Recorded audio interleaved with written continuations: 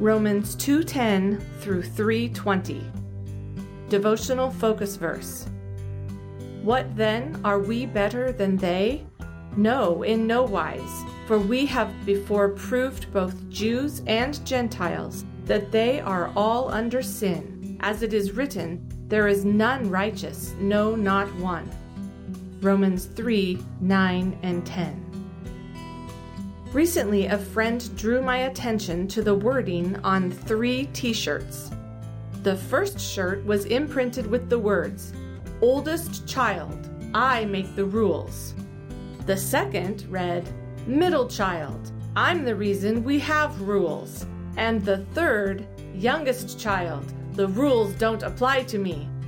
She laughed and commented that the words on the shirts were totally applicable to her 3 children.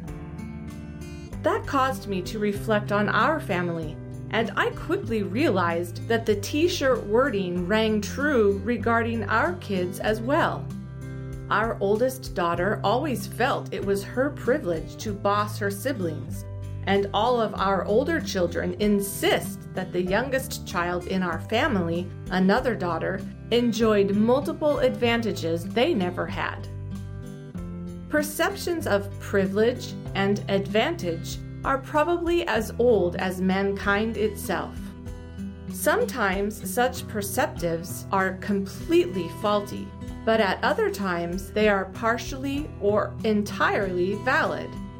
In our text today, the Apostle Paul recognized that the Jews did indeed have a unique advantage among the peoples of the earth. They were God's chosen nation, the ones to whom he had revealed details of his nature and his requirements for human behavior. However, the unique advantage of the Jews had produced in them a feeling of superiority. Because they were recipients of a fuller knowledge of God and his ways, they deemed all Gentiles as heathen. They were confident that they were well equipped to be a light of them which are in darkness, an instructor of the foolish. See Romans 2:19 and 20. Yet they had failed lamentably to apply their knowledge of God's requirements to their own lives. In our focus verses, Paul forcibly asserted that despite the Jews' privileged position, they were still guilty before God. Although they knew the law well, that did not make them righteous. Along with the Gentiles, they stood condemned before God because they had rejected him and failed to follow his commandments. There is no partiality with God. Many people today feel that their religious actions and activities make them better than their contemporaries who make no pretense of interest in religion. However, that assumption is as faulty as the Jews' assumption of superiority. Empty ritual will never suffice in God's sight. There is only one answer to human guilt. We are justified only when we come to God in humility and genuine repentance.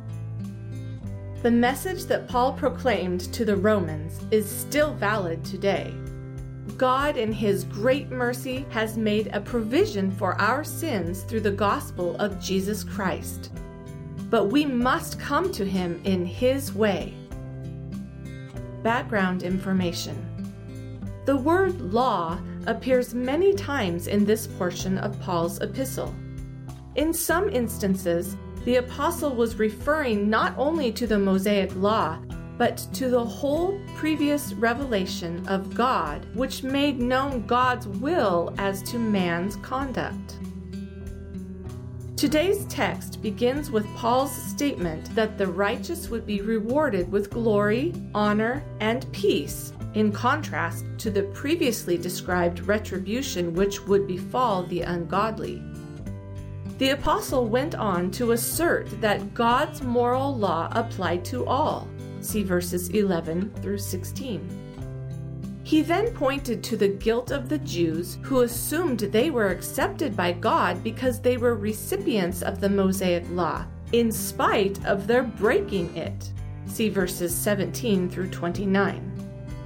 In verses 1 through 8 of chapter 3, the apostle anticipated arguments against his teachings and offered rebuttals.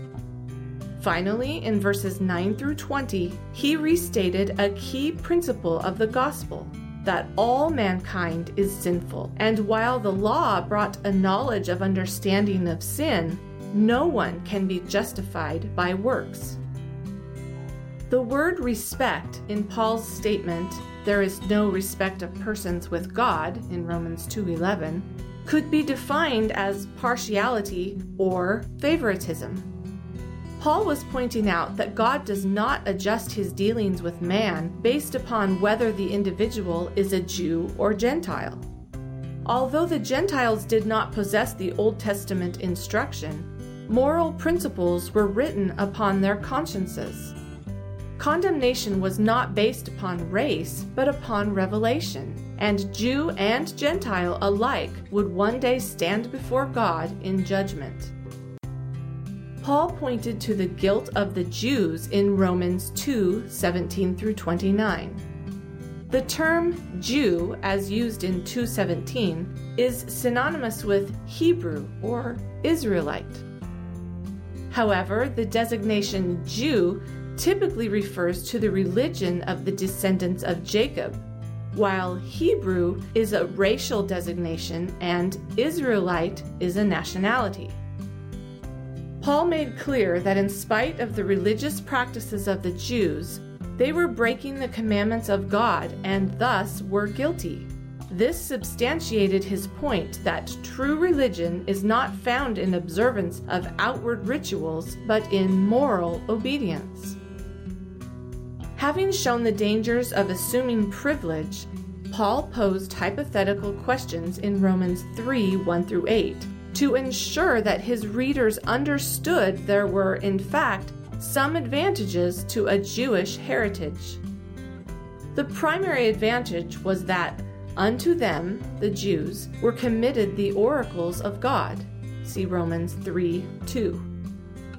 The word oracles referred to the scriptures, which were delivered initially in a verbal form.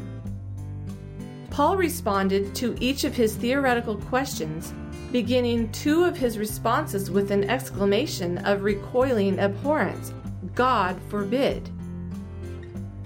Verses 9 through 20 restate that all of humanity is sinful.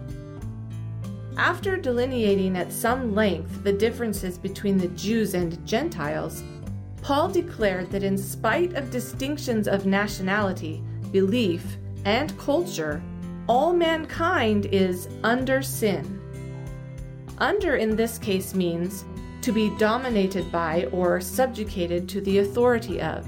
So Paul was making it clear that without exception, the human race is dominated and controlled by the sin nature.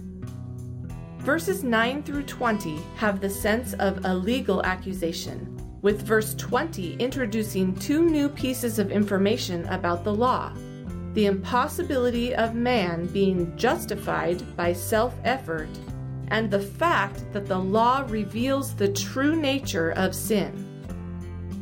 Conclusion. No matter how an individual or group of people sees themselves, the human race, without exception, has a predisposition to evil and rebellion against God.